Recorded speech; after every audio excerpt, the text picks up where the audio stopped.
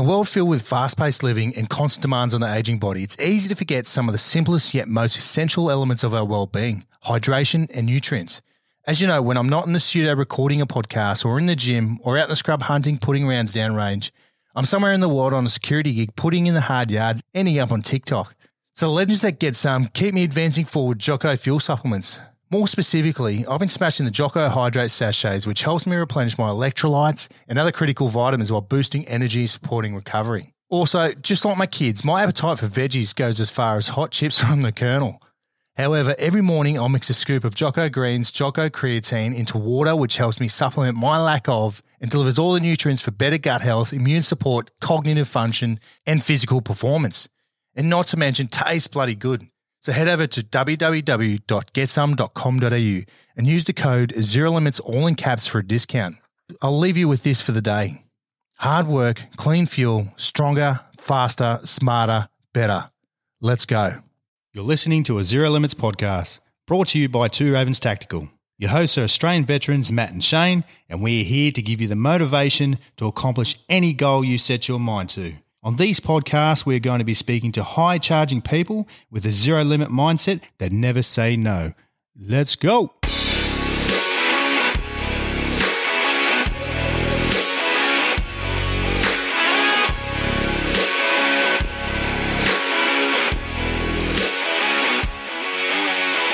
On today's episode of Zero Limits Podcast, we have one of the nicest and humble humans you'll ever meet, Brad Thomas. He had a 20-year special operations career, 8 years of Army Rangers, and then 12 years as a Tier 1 Delta Force operator who also deployed in multiple operations in Iraq and Afghanistan and fought in the Battle of Mogadishu, better known as Black Hawk Down, as an Army Ranger.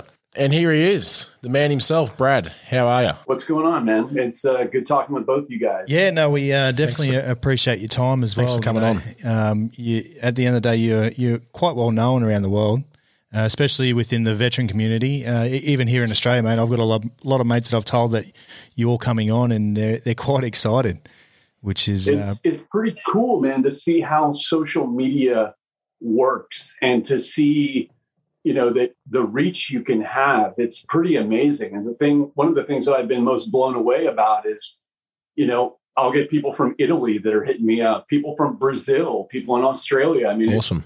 It's truly global. It's not, we think about it in our friends network on Facebook or whatever it might be, but you have such an amazing reach that people can hear about things that they would never get a chance to, hear about or see. And I think it's incredible. Yeah, exactly. And you touch on two different parts of the world. So obviously, the military life and then the music life as well. Like I've got mates that just follow you just for your music and, so which is awesome. It's a tough balancing act because, part of our story that's marketable is the fact that we're taking proceeds from, music royalties and we're giving them to veteran and first responder type of charitable organizations. And so that in itself is just a good story, Yeah. But, it makes you always have to kind of be tied to your past life. And, so if you were to ask me, like, what am I most excited about today? It's music stuff, because that's what I'm doing right now. Yeah. And it's like this constant, but tell me about 1993, Yeah. Tell me about, what happened back then. And that's cool. I get it, but I like talking about all of it. I don't mind talking about all of it because I understand that, that's part of what makes us marketable as a band and, on social media and things like that. Yeah, exactly. And as I said, you got the worldwide reach, which is amazing. That's good. Yeah. But all right, let's get started, Brad. You live in New York. You joined the Army in 91. Tell us your life before joining the Army in 91. Yeah, and what led you to joining the military as well?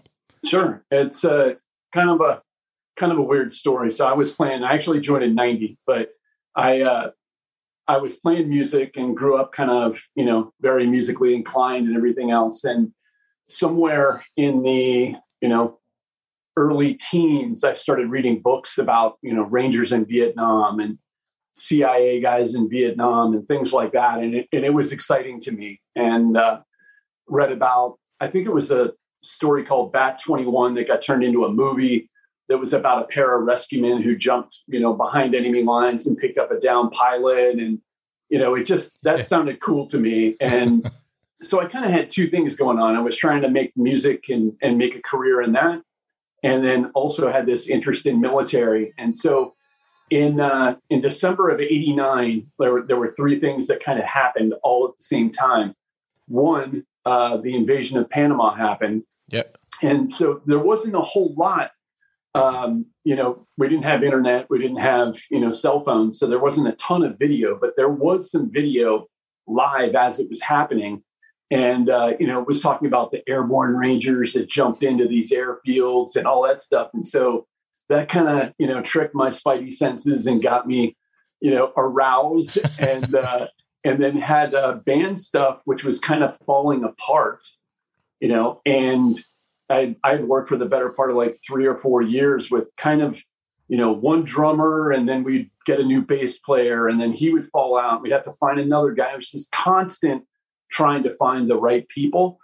And, so that was happening. And then the trifecta was a buddy of mine had joined the Air Force and was home probably after he went to AIT on leave. And I got to talk to him, and he told me about a group of recruiters that came to see him at the end of basic training.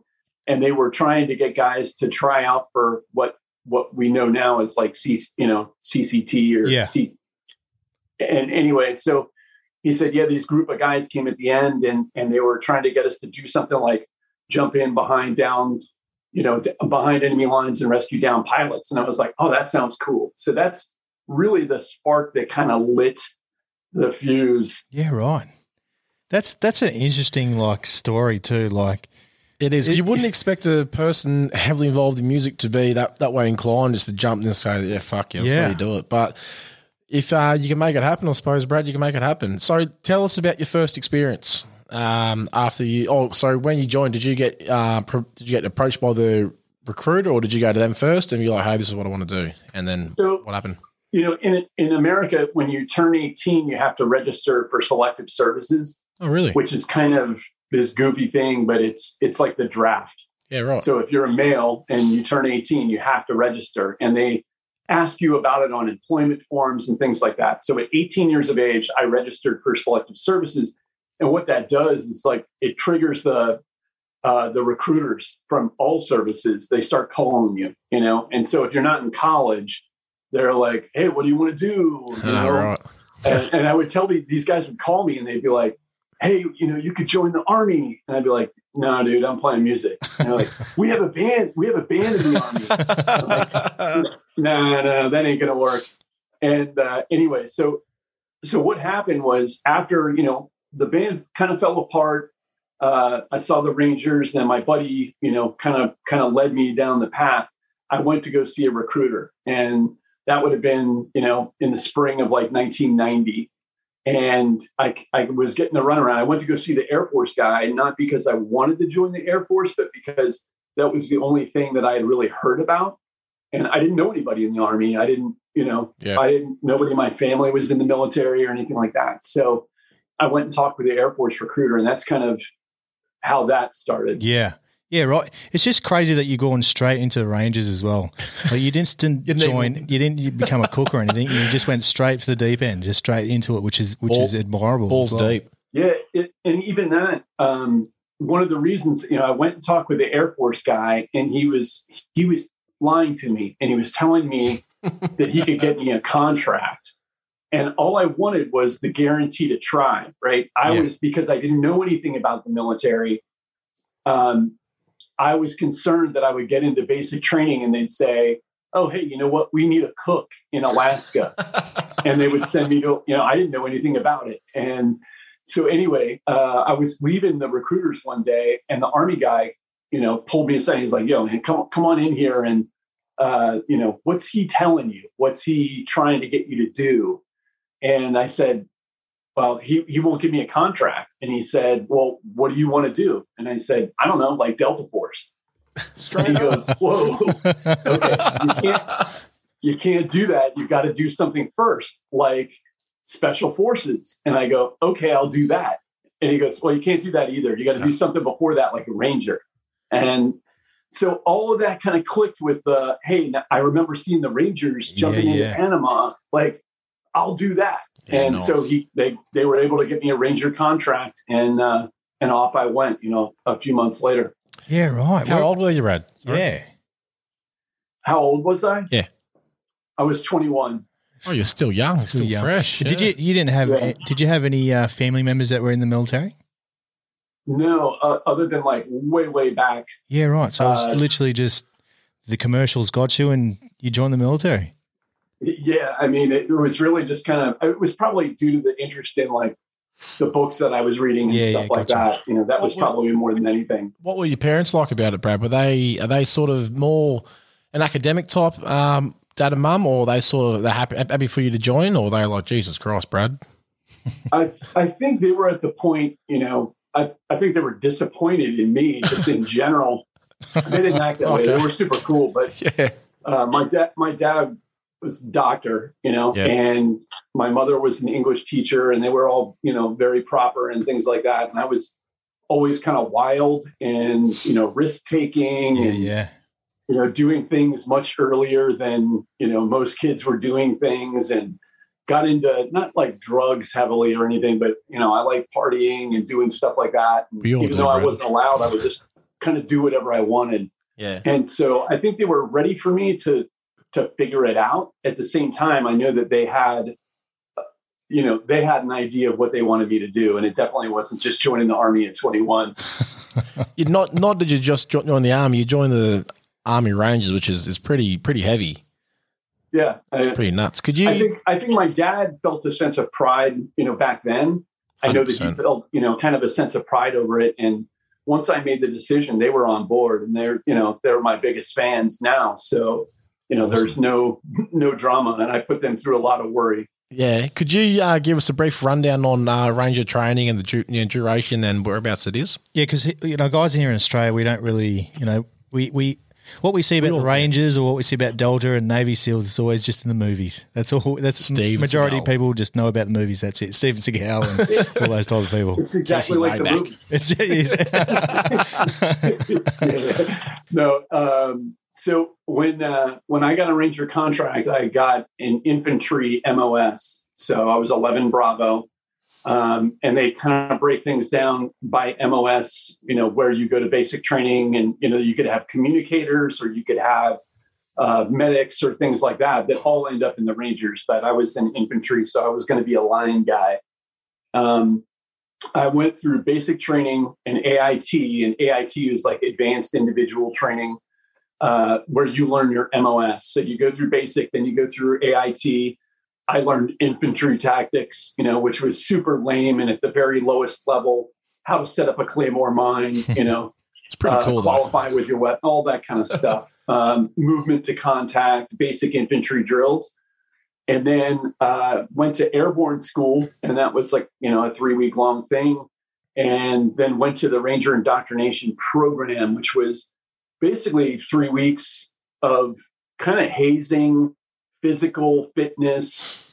We did some stuff in the field, learning how the Rangers plan an operation, warning orders and operations orders and things like that. And then going and executing a mission. And back then it was all very much like light infantry, raid, ambush, recon, those kinds of things. Yeah, right. So, and then when you finish that, people, and you guys probably know this to some degree, but people always think that there's some sort of like sense of accomplishment when you graduate, and really all graduating does, right? So I get to put on my black beret. Back then it was a black beret, not a tan beret. And it's still like, you realize then that now that you're assigned to the Rangers because you made it through, like, you have to prove yourself to these guys. And some of these dudes had jumped into Panama and were combat veterans. And, it's not like, oh, look at me, I just graduated. You're the lowest dude on the totem pole, and you have to prove yourself to them. And that's really where the hard part begins. So if people ask me about Delta selection, or they ask me about the Ranger stuff or whatever it might be, and really it's like an ongoing thing. Selection never really ends. Yeah, exactly. So you finish your training, and then you get posted. Do you get posted to a Ranger battalion? Yeah, so I elected to, there are 3 Ranger battalions. One 1st Ranger Battalions in Savannah, Georgia, 3rd Ranger Battalions in Fort Benning, Georgia, and then 2nd Ranger Battalion is up in Fort Lewis, Washington, Washington State. And I was kind of, I didn't want to move again. And I knew that if I picked 3rd Ranger Battalion, nobody wanted to be stationed there. And I had spent, all of basic training in airborne and Ranger indoctrination program at Fort Benning. That's where it all happens. So I was just kind of comfortable. I knew where the mall was. I knew where some restaurants were. And I just didn't feel like having to relearn a new area and everything else. So I elected to go to 3rd Ranger Battalion, and that's where I got assigned. Yeah, right. That makes sense though, because I was the same. I stayed in Sydney my whole time for my whole 8-year career. There was chances to go to Perth, Darwin, or Cairns here in Australia, and I just couldn't be bothered for the same reasons, Brad. You guys can't be bothered learning new roads, the way to get to work, and I was comfortable, just where I grew up as well, just up the road, about 2 hours north. But yeah. Yeah, right. So, and then you get posted to battalion, then you get your first overseas deployment. Where was your first deployment? Was it Somalia, or was there something before that? No, it was in Mogadishu. So I was there for the better part of 2 years before Mogadishu happened. Yeah, right. And so in the interim, I proved myself and went to Ranger School, Ranger School is like a leadership course that the military runs, the Army runs. And it's, they basically try and simulate combat stress by taking away your food and sleep. And that's kind of, so if you can lead a patrol, if you can lead people when you're cold, hungry, wet, tired, and all of that, then they feel like, well, you could probably lead people when things aren't that bad. And that's the only way they could simulate, the stress of combat. So it's a pretty grueling school. To be a leader in the Ranger Battalion or in the Ranger Regiment, you have to go through Ranger School. And, right. You can recycle, and some guys spend 9 months in Ranger School, or I think when I went through it was 72 days long. Wow. So, okay. Well, yeah. Yeah, it's a suckfest, no doubt. Can the 2 years before the Battle of Mogadishu, can you tell us what your tasking was over in Somalia? What our tasking was? Yeah, what was the role for the Rangers? Yeah, your mission for obviously 2 years prior. Like what was the idea? So I was I had actually elected to go to a recon detachment within the Rangers, which was kind of like a more specialized group that did military free fall and scuba and stuff like that. And so because I had elected to go to selection for that in October of 1993, prior to that, they were like, okay, we're not going to make you a team leader.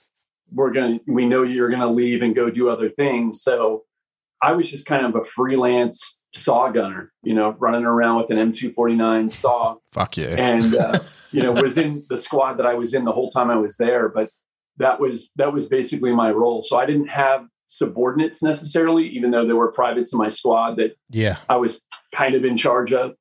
I wasn't like on the manning documents, he's the team leader, he's this or he's that. So after Mogadishu, I couldn't go to that selection process or that selection course because we were still in Mogadishu, and they didn't run.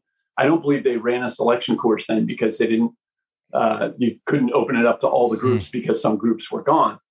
And I also, because of the number of casualties in my platoon from Mogadishu, I didn't feel like it was proper for me to just leave. So I wanted to be able to mentor new guys coming in, and also wanted to help the platoon kind of rebuild because most of the leadership was injured significantly or even, minor. It's like you can't, if you have shrapnel in your feet, you can't be in charge of a group and go out and run and do PT and stuff like that. So I stuck around for about another year and a half after Mogadishu just to kind of make sure that things were on track and, felt like that was the responsible thing to do. And all those deployments, that was there like full time. You didn't go back home for respite after like 6 months. You were there for like full time for those 2 years, whatever you said you were there for. We were in Mogadishu for I want to say it was like middle of August until the end of October. Okay. So it was a short trip. It wasn't too long, and we were pretty active the whole time we were there. It wasn't like sitting around for weeks on end. We were doing a lot of stuff. Yeah, right. That's interesting. So I was reading before, before we jumped on with you, I was reading a few, there's a fair bit of stuff about you on the internet, obviously throughout Google, and I was reading about Operation Gothic Serpent and how hectic it was. Just one thing I was reading that you were there not long and you caught your first mortar attack and a round landed next to you type thing. So it wasn't just the Battle of Mogadishu itself. It was the days leading up as well. I think they lost a couple of US soldiers as well. They stepped on was an IED or I mean that's kind of the thing that I appreciate that Black Hawk Down was written and that it was released as a movie, and it was a very it's a great depiction of like what you do for your mates and to the ends of the earth that you'll go to make sure that you're you pull your buddies out and everything else. But one of the things, and I understand because of Hollywood, they're trying to take hundreds of characters and condense them down to a handful that you can understand and manage on the screen. But really, they didn't get into anything prior or post. And I wish that story was told somewhere, because we had done a number of, very successful operations prior to. We got into gunfights prior to. We had, like you mentioned, mortar attacks and things like that. We were driving around doing operations and all that stuff. And, none of that's really ever talked about. So it's kind of lost, Yeah. And everybody just thinks of Black Hawk Down. They don't really understand that, there were a bunch of other things. Would you ever consider writing a book maybe? I had a book contract, and I want to say it was like 2011, soon after I retired. And I didn't want to, the Navy SEAL book, not Killing Bin Laden, but No Easy Day. Yeah, right? I've read it, yeah. Bin Laden, that came out, and there was such a backlash in the community about a guy kind of spilling his guts and telling secrets that I didn't want to be that guy. Yeah, and the whistleblower. There's a lot of negativity surrounding guys that write books. So I didn't want to write a book about, it wasn't just military stuff. I wanted it to be more, about the world, all of these things and kind of some of the stuff that we're talking about today. But they were kind of pushing me to make it more about war and, et cetera, et cetera. So I waved off on the whole deal. So I'm not a writer that way. It's not something I ever wanted to necessarily do. So, I'd rather do things like this and get the word out and play music and stuff like that. That's more me. Yeah, exactly. With the film, like just before you said you were there 2 years prior to the attack, Black Hawk Down just depicts, I think, including myself, just up until about 5 minutes ago, I didn't know the US forces were there for years prior. I thought you guys were just there for your task there, and the Australians. So that actually shed some light on the whole task that was over in Somalia. So yeah, I like that. It was good. Oh, did you work with any Australians over there? Any Australian Army? No, I didn't. We had on the compound that we were staying at the airfield. It was interesting. The day that we arrived, it was kind of like, okay, there's the hangar. That's where you guys are living. And they had cots laid out and things like that. But we kind of had to really build it out. Like, where's our chow hall? Where do we go eat? Okay. How do we secure it to make sure that people aren't coming and going that aren't supposed to be here? They had to bring in what we called the honey wagon, which was the shit-sucking truck that cleaned out the porta potty. Honey wagon. Oh, dude, that thing stunk like you wouldn't believe. But there was all that stuff. So we got there, and I want to say it was maybe in the middle of the afternoon, and we got a couple of briefings. They gave us a bunch of cards. One of them was like an identification card, and we put like green tape on our dog tags. So it was like, that was one of the things that they look for. They check your ID as you were coming and going. We had to establish kind of guard positions like Overwatch. So we wanted to make sure that if people, were trying to attack or trying to come in, we had the ability to defend the hangar and our portion of the airfield.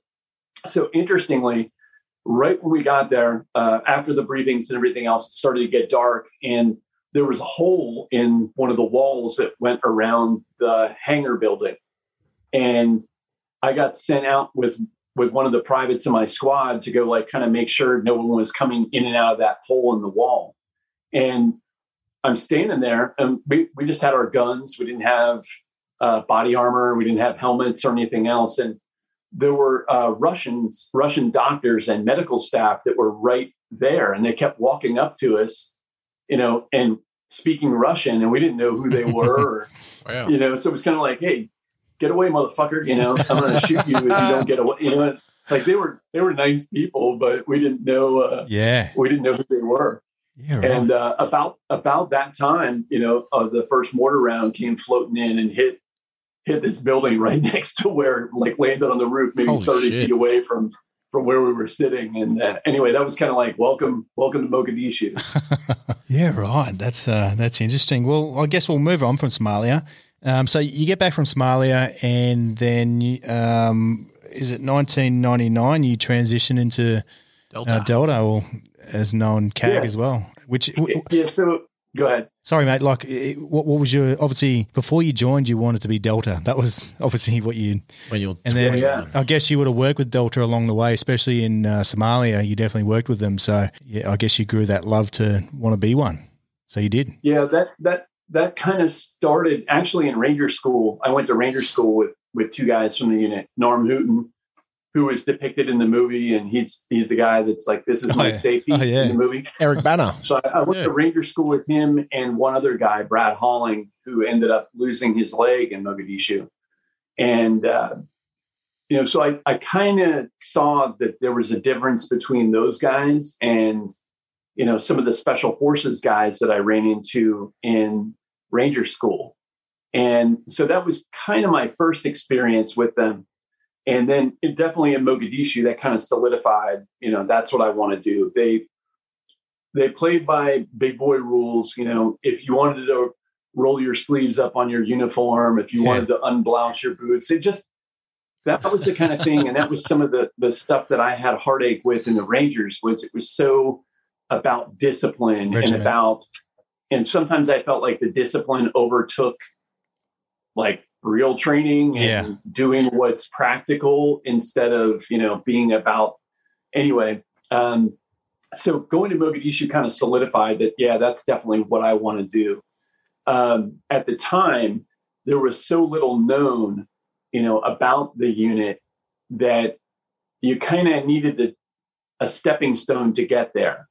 And so my stepping stone was to go to the recon detachment in the 75th Ranger Regiment. So I went there in 95, summer of 95. And so I went to like military free fall school, and we were doing, more specialized, we were on first name basis. It was a less, it wasn't so regimented and everything else. And I feel like that was a great stepping stone. A lot of guys from the Rangers would go to special forces. And so they would do that for, 3 or 4 years, and then they would go to Delta. And so for me, it was just, I wanted to stay within the Ranger Regiment. I didn't like the special forces mission. I didn't like what they did. So I didn't want to go there. Yeah, right. But I did that from 95 until 98. And in the fall of 1998, I went to selection for Delta and was selected. That's awesome. And, obviously Delta, in a way, for the Army, that's the pinnacle. That's the pinnacle position for the Army, which is incredible. Yeah, and it's one of those things, too, where, people talk about this a lot. And I think it's when people think of Delta, they automatically think the best. And it's like, that's the best in the Army. Like, no, it's the best in the Army at what it does. Yeah. Right. But it's no better than any other unit in the Army. It's not better than the Rangers. It's not better than Special Forces. It's just very good at what it does. Yeah. And, so people tend to, I don't like when I hear stuff when people will insinuate like, oh, tier 1 is better than tier 2, or this is better. It takes a whole team to make shit happen in the military, whether it's mechanics, whether it's cooks, whether it's supply guy, it's everything. And anyway, so I always want to clear that up with folks and let them know that, like, because I was in Delta, I spent 12 years there, I don't feel like I'm better than any other soldier. It's just, I did a different job. And fortunately and unfortunately, it's like, I got to do the glory stuff. Yeah. You know, and I talk a lot, you guys may or may not. Oh, first of all, one of my favorite all-time sports was Aussie rules football. Like, No way. dude, you guys crush it. You make American football look like a bunch of little kids. There's no pads. Who's your team, Brad? Yeah. Oh, dude. So I was in Sydney for like 4 or 5 days, and then I went to Brisbane for about a week. Yeah. And this was a few years back, and I was sick, insanely sick for like, I started feeling not good on the plane. And by the time I landed in Sydney, I was feeling horrible. And I basically stayed in the hotel room for like 4 days. And the only thing that was on TV was Aussie rules football. And I watched that, that or rugby. And anyway, so I like to equate, when I talk about Delta, I like to equate it to American football. And it's very much like the NFL. Yeah. And the NFL it's not like the people in the NFL are better people than people that play college football, or that they're better than people that are playing high school football. It's just at a different level. And, it takes you start at a very young age, and you have to work your way up to being in the NFL. It's not something that you just walk in the door and you exactly. join and play. You know what I mean? Exactly. Yeah. And definitely, obviously, like the Deltas, the primary role is high value targets at the end of the day, just snatching, that type of jobs right. at the end of the day. So you're looking for HV, high value targets and hostage rescue and things like that, so that's, you train, and it's very much like being a master in the basics. Everybody wants to think that, if you're doing CQB or close quarter battle, that Delta is just so lightning fast and, runs into every room and things like that. And it's definitely a fast paced thing. But the thing that makes Delta really good at what it does is that it just masters the basics. So, if I come into a room, my brain is already calculating what I see. It's doing all the things that I'm supposed to be doing. And I'm already looking for the next place to go. Yeah, right. Because my brain has gotten so good at what it takes to just enter the room, clear my corner, and move on to the next thing. Right? It allows your brain to think, and yeah. Yeah. So obviously, over the next couple of years, from say year 2000, 2001 is quite a substantial year for the whole world when it comes for the militaries. It changed, it got me to Afghanistan, and, we lost a few mates obviously along the way. So it changed every military around the world. And obviously for yourself, being in Delta, where were you when September 11 happened? I was actually at home that day. I was getting ready to help run our selection course. And we send operational people up to be a part of the selection course. And the good thing about that is that it gives you buy-in, and it lets you understand that the process hasn't changed. So, a lot of things, like whatever the selection process might be, if you're not a part of it, then there could be within the ranks, guys talking about, oh, it's easier now, or they changed the standards, or they're letting anybody in nowadays. Gotcha. It used to be harder when I went through, and there's a lot of that kind of stuff. And so by keeping active operational guys a part of the selection process, it gives you that buy-in that you're getting the right people. No, nothing has changed. The standard isn't any different. Yeah. And, it keeps that whole thing alive. So I was at home and was drinking coffee. I was packing my stuff and making sure, like, that was my day. Was supposed to travel on the 12th of September. So I was just kind of at home getting my stuff together, ready to be gone for a little while. And it's funny because, the reports that came on, I think I had the Today Show on with Matt Lauer, and You guys are probably like, who the fuck is that? And but anyway, when they first, panned to, hey, there's a small plane has hit one of the World Trade Center, and going like, that doesn't sound right. Like, you don't just fly a small plane. Exactly. Yeah. And so about the time that they picked up live coverage is when the second plane hit. And as soon as the second plane hit, I was like, all right, game the fuck on. Just waiting for the call. This is an act of war. Yeah, right. And then obviously, Afghanistan kicks off. So how long does it take for you to get deployed to Afghanistan? I was. It took a few months, and before my group was ready to go, and I was hoping that it was going to be, like war, and it wasn't. It was like, hey, where's your PT belt when you're out running? And there was a lot of and interestingly, because I don't want to get into a lot of the details of like where I was during the war and things like that, but.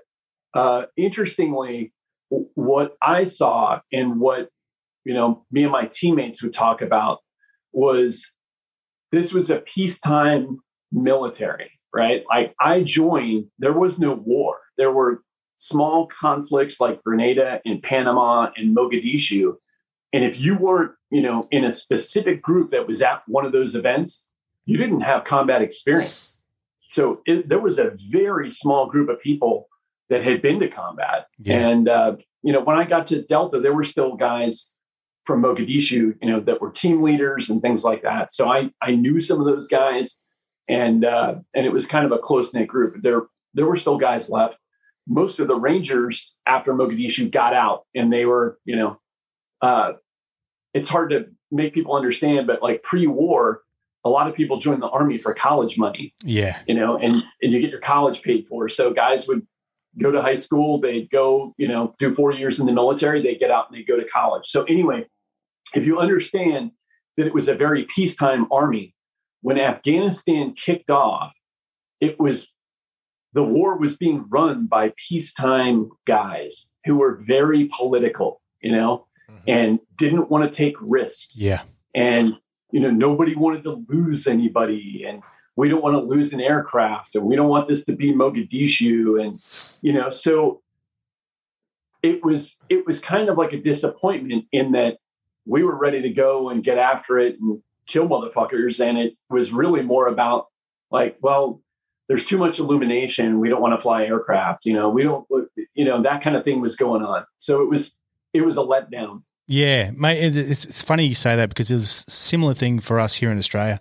When we deployed to Afghanistan, prior to Afghanistan and Iraq, it was a dormant time for the Australian Army, especially all throughout the 90s. There were select guys going to Somalia or Rwanda and stuff like that. There was East Timor, but it wasn't an active war zone. So when we got to Afghanistan, it was the same thing, mate. We were standing to, in the morning, 100% stand to. Everyone was like, what are we doing? We're in the middle of the desert. What are we doing? Let's just calm down a bit. So, mate, I know where you're coming from. But, because that's the way we've always done it. Exactly, yeah. And it's this institutionalized, hurry up and wait, not being able to think as fast as the enemy. And, it was disappointing. Yeah, so then you get back from Afghanistan and obviously 2003 Iraq kicks off, which is, another different ball game because it's a different part of the world. And, two, as you know, it's two totally different countries. They're still pretty close to each other, but they're totally different countries. And at that stage, Iraq was still, it was almost almost a first world country as well. They had, it was quite a wealthy country. So you deployed to Iraq 2003? Yep. Yeah. It was a part of the invasion. And I think I deployed 4 more times there. Yeah, right. And wow. Yeah. And so we were pretty busy there. Yeah, right. Yeah, not too much I can talk about or want to talk about. Yeah, but no, that's fine. I was just about to ask that. Going back to the September 11th thing, this is a really awesome story, and it involves Australians. So we, the unit will do exchanges, right? It'll do exchanges with different units, and even the Rangers will do exchanges. They'll have guys from different countries, hang out and come train and things like that. And we had an Australian named Stu, who was with us when September 11th happened.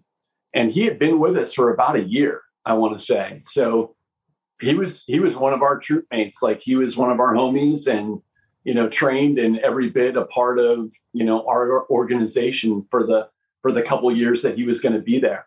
And it was so new. And this is what I mean by like that whole peacetime Army thing. When the word came down to like, we're going to go do something, he was like, do I call my unit and ask if I can go? Like, what is the clearance? Exactly right. Am I allowed to go as an Australian? Is this like an America only? And we were like, dude, don't call. Just get on the just get on the plane. Roll. Just for the anyway, I forget exactly what happened, but Stu ended up, you know, he just got on the plane. Just for the record, it's like, just for the record, Brad was Stu Sass, was he? Was he SAS? Yeah, I believe so. And okay. I don't, even at the time, you know, he wasn't on my team. So It wasn't like we were doing a lot of exchanging of information and where he did. And it was almost like, hey, he's just one of us. Yeah, right. That is awesome. He just tagged along. We had another guy that I believe was British. But I think he was like born in the UK and had come and, you know, was a citizen and everything else. But he was, you know, he had the British accent and everything else. So it just wasn't, I don't know. We didn't really think about it. It wasn't like, oh, you're different. You do this. He got our gear. He got our gun, you know, like had all the same stuff and trained with us like he was a part of the group. So. Yeah, right. Well, I reckon through my channels I might be able to track this Stu down. Do you know any more info about Stu that you could tell us offline, obviously? No, I mean, nothing that I can think of. I've run into him a time or two since then.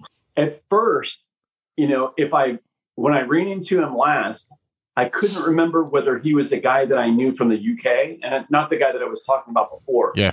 But the accent will always, you know, like you guys don't all sound the same. But sometimes I'm like, wait, was that the Brit guy that I worked with, or was that the Australian? You know, and it'll take a minute. And until, you know, we don't have a lot of pictures from back then. Yeah. You know, so it's not like, oh, there's Stu or there's, you know, Kev or there's so and so. It's, you know, I want to chat to Stu. Yeah, we'll track him down. Touching that again. So Stu went overseas with you guys straight to Afghanistan. What's that? So Stu jumped on the plane with you guys to go to Afghan. I don't remember. I don't remember. I want to say yes, but I don't remember. I just remember that whole conflict of like, am I allowed to go? Am I not allowed to go? That is awesome. You know, is this going to be okay? And it was, you know, that was one of the things that kind of cued me into the whole, you know, okay, this is a very political thing, not a, you know, let's go out and kick some ass kind of thing. Hectic. I absolutely love that story. Anyway, Stu, if you're out there listening, mate, get in touch with us. That is hectic. So you do all your deployments. You finish up in Iraq. You know, a few years later, you discharged 2010, and I guess you did 20 years in total. So 8 years as a Ranger, and then 12 years at Delta. So that's an extensive career. Like 20 years is a long time spent in the armed forces, and especially being a badass as well. Exactly, mate. Like you weren't a cook or a bosun or something. You know, you're a fucking hardcore. Yeah, you didn't take it easy, which is admirable, mate. But so you just decided to get out, and you had enough time to retire, type thing. Yeah, I was kind of ready to move on, and probably at like the 16-year mark. And at some point, you know, you're drawing, if you stay into 20 in the American military, then you're drawing a retirement and you're, you know, kind of getting a pension for life kind of deal. Awesome. And so at some point it makes sense just to kind of stay in and, you know, finish it out. And so really I was kind of done with the whole thing. I don't know, probably 16 years. So I was ready to get out when the time came.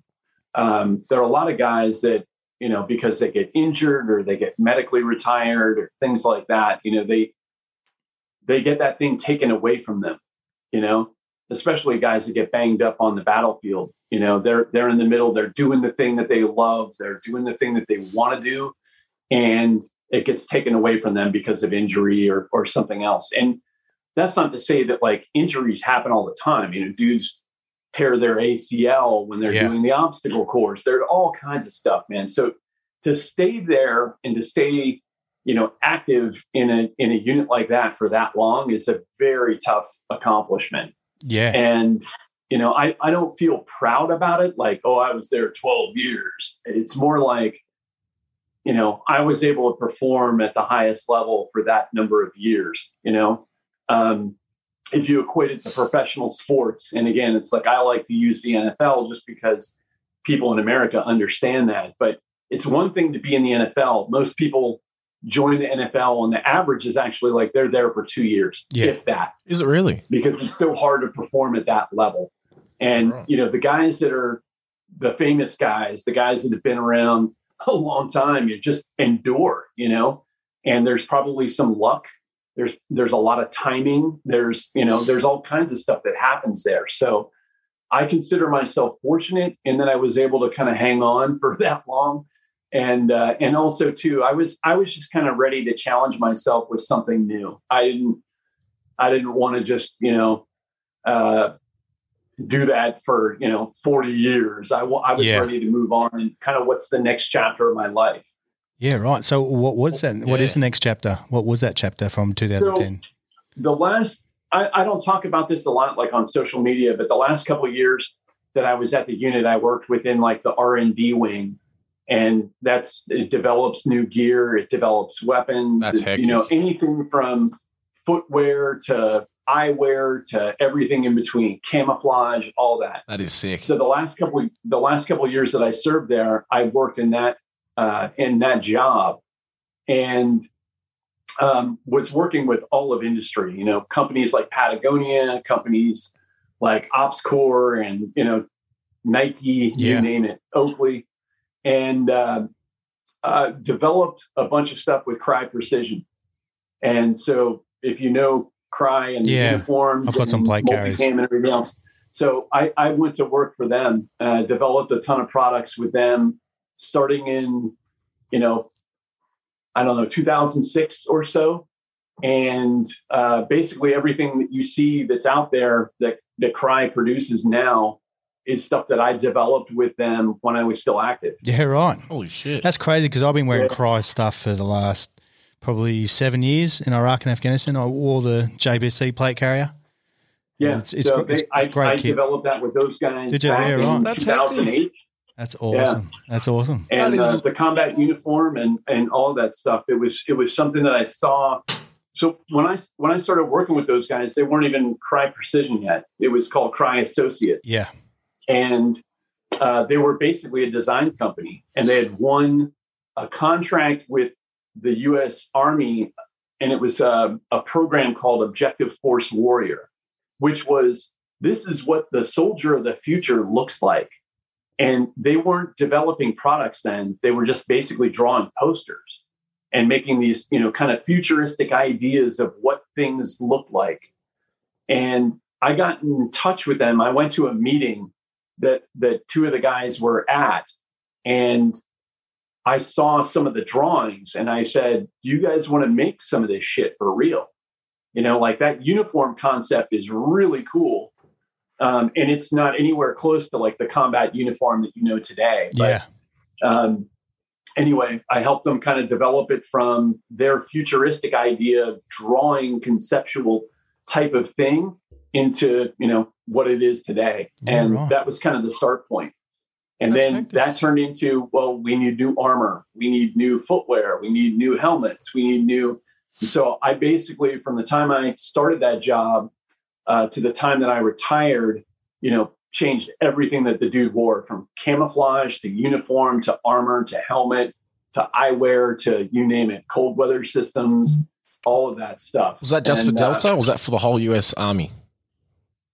Well, a lot of it's transitioned to the whole U.S. Army. So like now, multicam as an example, that was a Delta Force only thing for a number of years. Yeah, the Navy. And then it transitioned to the Rangers, and then, people in the military saw other people overseas, and it works really well, and, et cetera, et cetera. So the Army printed multicam for the better part of like 4 years while it was still issuing that horrible blue pixelated uniform that didn't work at all. And so a lot of stuff has transitioned, to the big Army. That's awesome. I didn't. Yeah. Wow. Okay. Yeah, that's interesting. That is very interesting. And then, so I retired on a Friday afternoon, and I was working there on Monday morning. Yeah, right. Hectic. That's awesome. How's that spelt? Sorry, so our listeners, if they want to bloody do a little search, was it Crye Precision? Crye Precision. Okay, yeah, it's good stuff. CRYE. Yeah, hectic. Right, I will. Good kit, very good kit. And then, so you start. Obviously, you growing up, you were into your music, loved your music, and obviously, for the viewers, I should say, the listeners. We've got footage here. We're speaking through Zoom, so we can see a couple of amplifiers in the background. And is that a guitar over your right shoulder? I think in the case. Yeah. Yeah, I think I've got like an acoustic sitting there, but I got like a busted out. Go on, Brad. Couple stacks of guitars over here. You would have been one of those guys. Every deployment had one. Every ship has one. Every ship had one. They had the guitar. Yeah. They're one of those acoustic assholes. I didn't, but there was a guy in my troop. There was a guy in my troop that did. And so I always played music like while I was in the military. And it wasn't until, probably 2005 or 2006 that I really, really got back into it. Yep. And that kind of started the whole bug. And then, definitely with retiring and being able to do whatever I wanted to do, that changed things greatly. So I was playing while I was still in North Carolina, I was playing in bands there and doing stuff there. And realized how much I loved it and missed it and everything else. And that kind of started the whole idea of, doing the thing that I'm doing now. Yeah. So do you want to touch on that, the band, Silence and Light? Yeah. So kind of 2017, I got the idea of, creating music, releasing it, selling it, whatever you want to call it, and taking the proceeds of music royalties and contribute those to several, veteran and first responder charitable organizations. And that was it was just an idea. And the idea happened right before a buddy of mine named Jason Everman was coming into town, and we were going to a concert together. And people know Jason pretty well on the internet. Yeah. He was in Nirvana and Soundgarden before he joined the Army in 1994. Wow. Okay. And I knew about him from the day that he stepped foot in the Ranger Regiment, because word of mouth travels quickly, and people knew that I had played music and things like that. And they were like, "Hey, there's this guy that was in Nirvana up at 2nd Ranger Battalion." So it took Jason and I a number of years before we actually connected in person and started hanging out and just really became good friends. So he was coming into town, and we were going to go see Mastodon in Manhattan. And that was kind of the day before that happened, is when I kind of came up with this idea of like, hey man, let's do this thing. Let's play some music, figure it out, whatever that looks like. I didn't know if that was, it was all just brand new. Like, I didn't approach it like, I'm going to start a rock band and do this. It was more like just grew organically. Yeah, right. So I approached him about the idea. He said yes. And then I started a social media page basically to let people know what I was doing, and, just bringing awareness through music and, that kind of thing. And next thing I know, a month later, I got a guy calling me, and he's like, "Hey man, I was in MARSOC and I play the bass, and I don't know if you guys need somebody, but like, I'd love to be a part of this." And so, "Where are you located?" "Oh, I'm in Raleigh." So, "Oh, all right, let's meet up and, see if it works." And now we got a bass player, and then we got a drummer, and then we got a singer, and it just kind of turned into this thing. And all veterans as well. I didn't necessarily say that this is what it's going to look like, when it's all said and done, but that's how it started. Yeah, and all veterans as well. Yeah. Oh, well, or active. Yeah, active. Yeah, right. That's cool. Where did the name come from, Brad? Yeah, Silence and Light. Where'd you get the inspiration? Interestingly, the bass player that I mentioned, Tyson, he had a picture, and the picture was of this Afghanistan valley when he was there. And it was, hey, just text me. That's crazy. He just popped up. So twice. He and I had this like weird connection where like every time we hang out and we leave, we hear Black Sabbath playing, on satellite radio or whatever. And we're like, yeah. And, anyway, so he had this picture when he was in Marsak and in Afghanistan, and it was a really unique picture because it's kind of like, it's beautiful, but at the same time, it's like there's this lurking evil. And he and I had been talking about a poem that was called In Between the Silence and the Light. And you can Google that and find it. But it was kind of about, I don't know, this hope and solitude and this kind of feeling. And so, whether he said it or whether I said it, I don't remember, but it was just kind of like, hey, silence and light. And to me, people always ask about what does it mean? And really it means whatever you want it to mean. Yeah. That's kind of what I like about it is it can mean something different to you than it does to me. And it makes people think. Like it's not like dropping bombs, right? It's not machine gun, or something like that. It's very much like, I don't know. So to me, it means I think about it in terms of like being deployed and feeling lonely, even though you're surrounded by teammates, but like your children are at home, your wife is at home, and there's just this feeling of loneliness. And also like there's hope, you're kind of counting down days, like 68 days left and that type of thing. So I don't know. It's kind of like the light at the end of the tunnel, to me is what it means.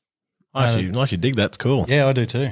I know you're talking about the silence and the lonely thing. Because out at sea, if you're on watch, you're looking out and you're there for hours, like 4 hours a day, whatever, and it's just you and your thoughts, and you think same thing. You just counting the days down, and you're like another day out in the sun. It's 48 degrees, and another same as you, Matt, as well. Yeah, and obviously Brad, you and everyone else out there. We've all done it. So silence and light, it makes sense. I like it. No, definitely. It's when you're alone with your thoughts like that, right? You're very honest with yourself. 100%. It's not like, you can create things in your mind of who you think you are. Like it's very real at that point, and you're stepping into the unknown every day. Yeah, right. So are you guys in New York in that same area? No, everybody's in different locations. Yeah, I suppose that's what you said. It's probably a misnomer with most bands is that people think that like these guys live in the same house together and they hang out together all the time and everything else. Blink 182. We're basically a team. We feel that camaraderie and everything else, but we all live in different states. We come together to do events. We come together to write music, all that stuff. So, yeah, obviously because of COVID has been quite slow with doing shows, etc. Wouldn't it be? Yeah, live music has definitely taken a hit. But one of the things that did for us, we had a bunch of stuff lined up for last summer, and that all got put on hold because of COVID. But so it did for everybody, whether you're like the best musician in the world, the best band in the world, or whether you're a nobody, everybody got crushed by that. But what it did was it gave us the opportunity to just continue writing and getting together and rehearsing. So, we're getting ready to record our second album. And, I have to say it's one of those things where I don't think most people understand like what it took to put a band together. Yeah. What it took to put music together, what it took to get into a studio to record it. And, oh, by the way, we had, probably one of the best producers in music industry today produced it for us. And, just that whole process, it was a ton of work, so get 5 individuals together and all decide on, what the best what the best thing is. Yeah. So what's our sound? What do we want to sound like? What are we trying to accomplish? How do we work together? Writing music and collaborating and things like that. All of that stuff took a ton of time. So our first album was very much like, here's a collection of songs that we've written, And when we assembled them all together, we realized that, well, some of these songs don't fit with other songs. So we kind of, you start to figure out like what your sound is, air quotes, your sound, you know? And I feel like we just kind of got to that point when we went to the studio to record the first album. So we recorded 12 songs. I think there are only 8 songs on the album because we recognized that some of them just didn't fit. They didn't go together. Now that we know what our sound is, it's kind of a lot easier to, you know, write music now that you know what you're trying to go for. Gotcha. And so anyway, we've been able, like the songs on this album 2 are much more mature. They're just better songs all around. They've got more layers. They've got more things going on. They're more complex. They have all of that because it's taken all that time just to figure out like what we are. Yeah. And right. It's been interesting. Yeah, no, it sounds like you really, invested your life into it now, which is amazing. You got something, you look forward to doing every day, and hopefully one day you're going to tour the world, mate, and we'll get some tickets. That'll be the next phase, right? It's to figure out. So we need to get this album recorded. We've got a record label on board. We've got a publicist on board that's going to start promoting things pretty heavily. Hectic. And the next goal is like get out there and get after it and play some shows, whether it's jump on with somebody else. And we had some USO tour stuff lined up for last summer, and we would have loved to have done that, like go overseas and play at military bases and hang with the deployed folks and things like that. Like cool. That's right up our alley, Yeah, right. And, that wouldn't want to make you get back into the military, would it? No, I'm good. Get the itch again. He goes out for a concert and you go, whereabouts is Brad? And he's all bloody cammed up, going down on a bloody tour. He's going up there, stacking bodies. Where is he? Playing in gear. Yeah, right, mate. Well, we've been talking for a good hour and 5 minutes now, and it's been absolutely incredible to speak to you. Amazing. And generally for, the last couple of questions, we don't want to tie up too much of your time. I'm sure you got plenty of stuff to do today. It's only early there. What's 7:30 in the morning in New York? Yeah. Nice and early. So that's okay. Yeah, the whole day ahead of me now.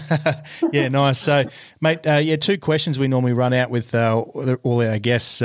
First question is, you've had quite an inspiring life and motivating life. Can you give any inspiration to, or any words for advice to people about, wanting to complete their goals, or, like you basically chose you want to be Delta, and guess what? You became Delta, so you seem like one of those people that put their mind to it and you do it. So what type of advice can you put out there to people? It's interesting because it all comes down to this very simple thing.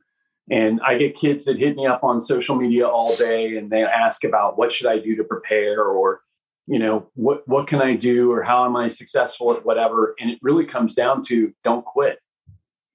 Like that's really what it comes down to. If you mentally take yourself out of it, then of course you're never going to achieve what you want to do. I didn't, like when I joined the military and thinking like, I'm going to be Delta Force, like you can't get there unless you're a great Ranger. Yeah. Right. Like you got to be one of the best Rangers just to get there. So all of a sudden my goal shifted from, okay, well, it's not about being a Delta at this point. It's about being the best I can be right now. Yeah.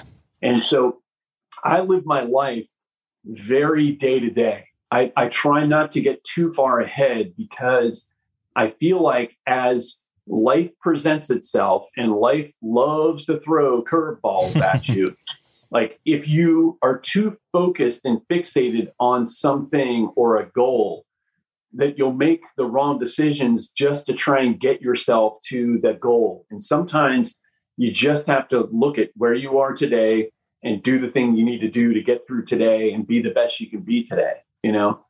I also I like to think that I'm just a good human being. Like I'm good to animals. I'm good to people. I try and be positive. And, but ultimately it all comes down to don't quit. Whatever your goal is, I want to do this or I want to do that.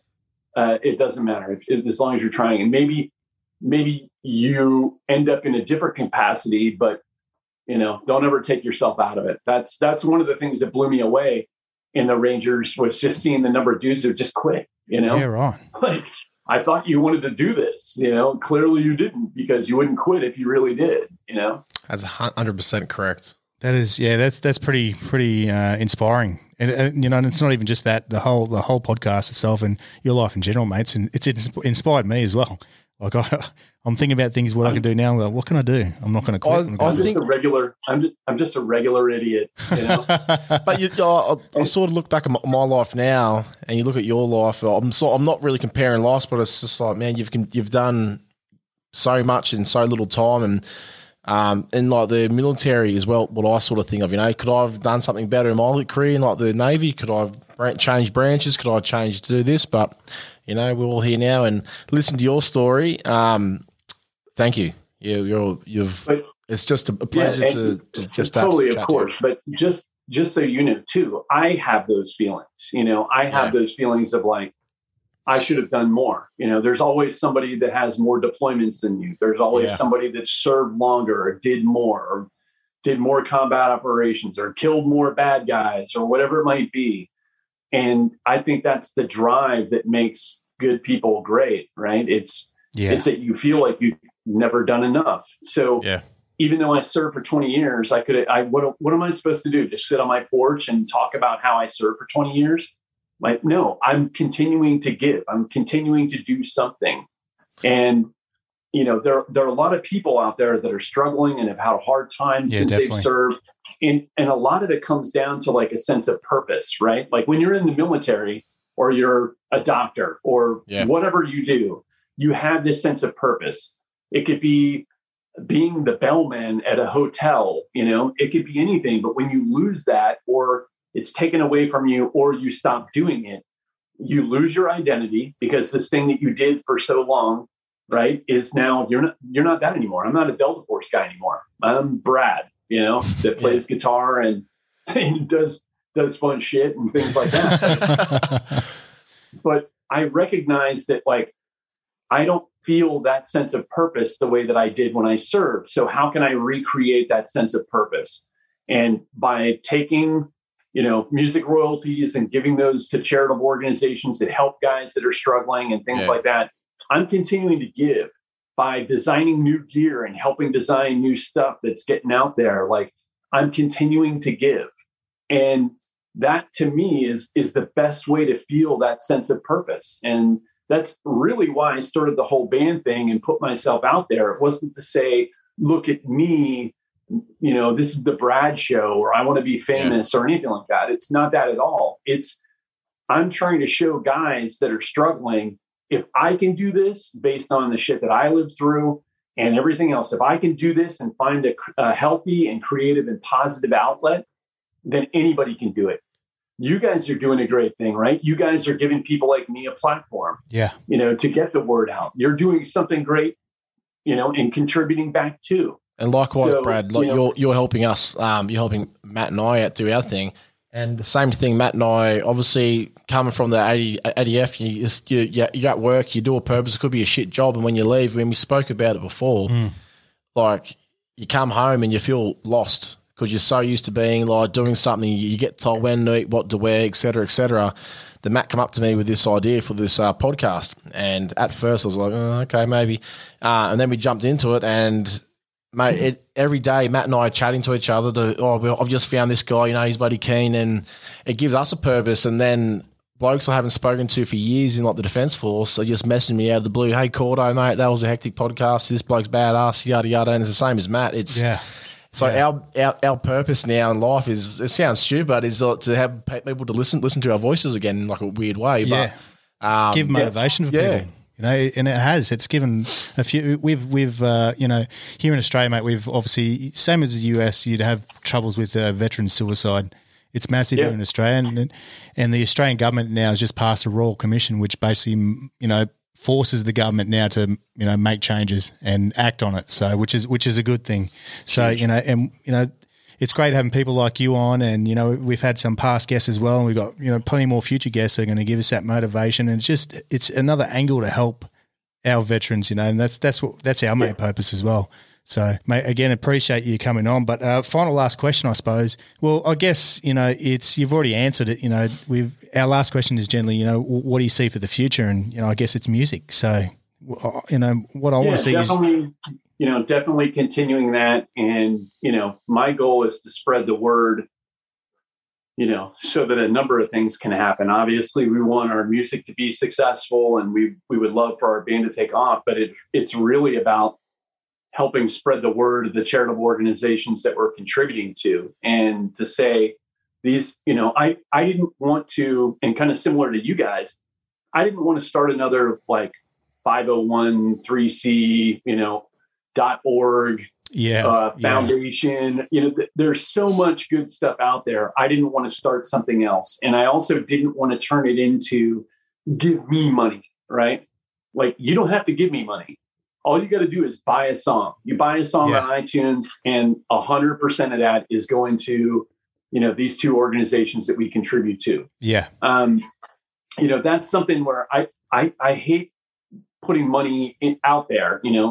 People ask, how can they contribute? How can they help out? Buying merchandise. That's something that helps us like recoup costs, and it doesn't even come close to recouping costs on recording albums.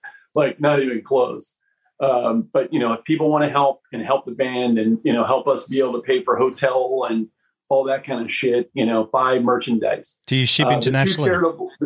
The two charitable organizations, I got to at least mention them. The two charitable organizations that we're contributing to right now. One of them is super near and dear to me.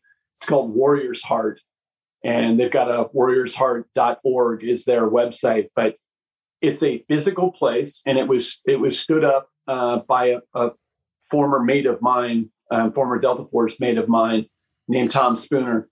And it's a physical place that helps people that are struggling with PTSD. You could be an EMT, you could be a soldier, you could be a policeman, so it's not just a veteran thing. And I wanted to make sure that the band didn't just represent, just veterans, just soft, just the, just the Rangers or whomever. It's everybody, and people contribute and do things. Doctors, obviously probably have PTSD. Of course, yeah. And it's a physical place. They help guys get clean, because generally PTSD isn't just something that, isn't wrapped around a whole bunch of other stuff, whether it's substance abuse or alcohol abuse. They help get people cleaned up, and then they use art in whatever form as a form of therapy. So it could be sculpting, it could be music, it could be poetry writing, painting, anything. And they help people kind of get some of those negative things out in a medium, again, that's healthy, positive, and creative. And I absolutely love that. And the other is Marine Raider Foundation, which is, for MARSOC folks. And it's an organization that helps families of the fallen MARSOC Raiders. So, if a guy is lost in training or in combat, and the family needs to get their hotel paid for, they need to travel across the country, and they don't have the means to do that, it helps them out directly. I like that. Those are the two that we're contributing to right now. We may, for album 2, we may switch that up, but really it's not even about our monetary contributions to them, because we're not raising millions of dollars. Music sales and streaming, definitely changes the demographic of how lucrative, selling music is. It's more about the awareness and just bringing awareness to people that, oh, hey, I heard him talk about this. That's a cool thing, and helping them, them get a little promotion too. Happy days. Well, Matt and I will be sure to tag them in our posts on Insta and Facebook. Yeah, we'll definitely purchase some songs. I'll buy everything you've got, and merch as well. Do you ship overseas? Because if you do, we'll be buying. Yeah. All right, mate. We ship everywhere. You'll be getting an order in shortly. Bang, bang, all right. Not too easy. Well, again, mate, it's super appreciative of you coming on and giving me your time. One of those things too, like you're fairly well known, and you gave us the space and time, your time, which is amazing, mate. And you're a humble human being. Like it's amazing, mate. Your life, the life you've lived, and how you are now. It's inspiring. It's awesome, mate. Yeah. It's awesome. Really appreciate it. I have this thing where I don't care if I reach one person, you know. To me, reaching that one person that needs to be reached is far more valuable. You know, that's worth an hour and a half of my time. That's worth an hour of my time. That's awesome. And I kind of approach it like that. I'm not looking to be on Joe Rogan. You know, if I get on Joe Rogan, great, you know, but Exactly. I'll do anything, you know, talk to anybody, that kind of thing. The only thing I don't really do is, you know, people that direct message me and they're in a bad way. I just try and point them in the right direction. Yeah. You know, I'm not a therapist. Okay. And I've had people that will reach out and, you know, hey, I'm thinking about, you know, doing something. And I'm not a trained professional. Man. Yeah. I don't know how to deal with that. I'm just trying to say, you know, an example, right? If you want an example of someone that you can do something and try and give back and do all that stuff, you know, that's why I'm here. Awesome, man. Awesome. But I appreciate you guys having us. And like I said, it's an awesome thing that you guys are doing and getting people like me and their voices out there to folks in your country and all over the world, man. So thank you. No, appreciate it, man. Brad Thomas, thanks for your time, brother. Thank you very much. All right. Wait. Now, quickly, just before you go, I want to tell you about 3 Zeros Coffee. Now, as you know, I like my coffee how I like my men, long and black. However, lately, I've moved into the cold brews. I'm loving it, obviously, because the weather here in Australia at the moment is quite hot. So what I've been doing is using the Seasoned Campaigner pour-over filter bags. Literally rip open the packet, put the filter bag over my coffee mug, a few ice cubes, pour in some hot water, let it cool down, add a sugar or two just to make it sweet, and I fucking love them. Honestly, you get the kick that you need out of the caffeine and the taste is great. So if you want to get yourself a supply of coffee, head over to 30scoffee.com.au. From there, you can choose whatever you want. You've got the beans, you've got the pour-over filter bags, you've got some merchandise. And just to let you know that a percentage of their sales is forwarded to organisations that support first responders. So while you're getting your coffee, you're doing a good deed by getting some of this money to the first responders and where it needs to go. While you're there, don't forget to use the discount code 3ZLimits. Now, look in our bio, you see that discount code, use it. Get your discounts. So again, jump on to 30scoffee.com.au and grab yourself a supply.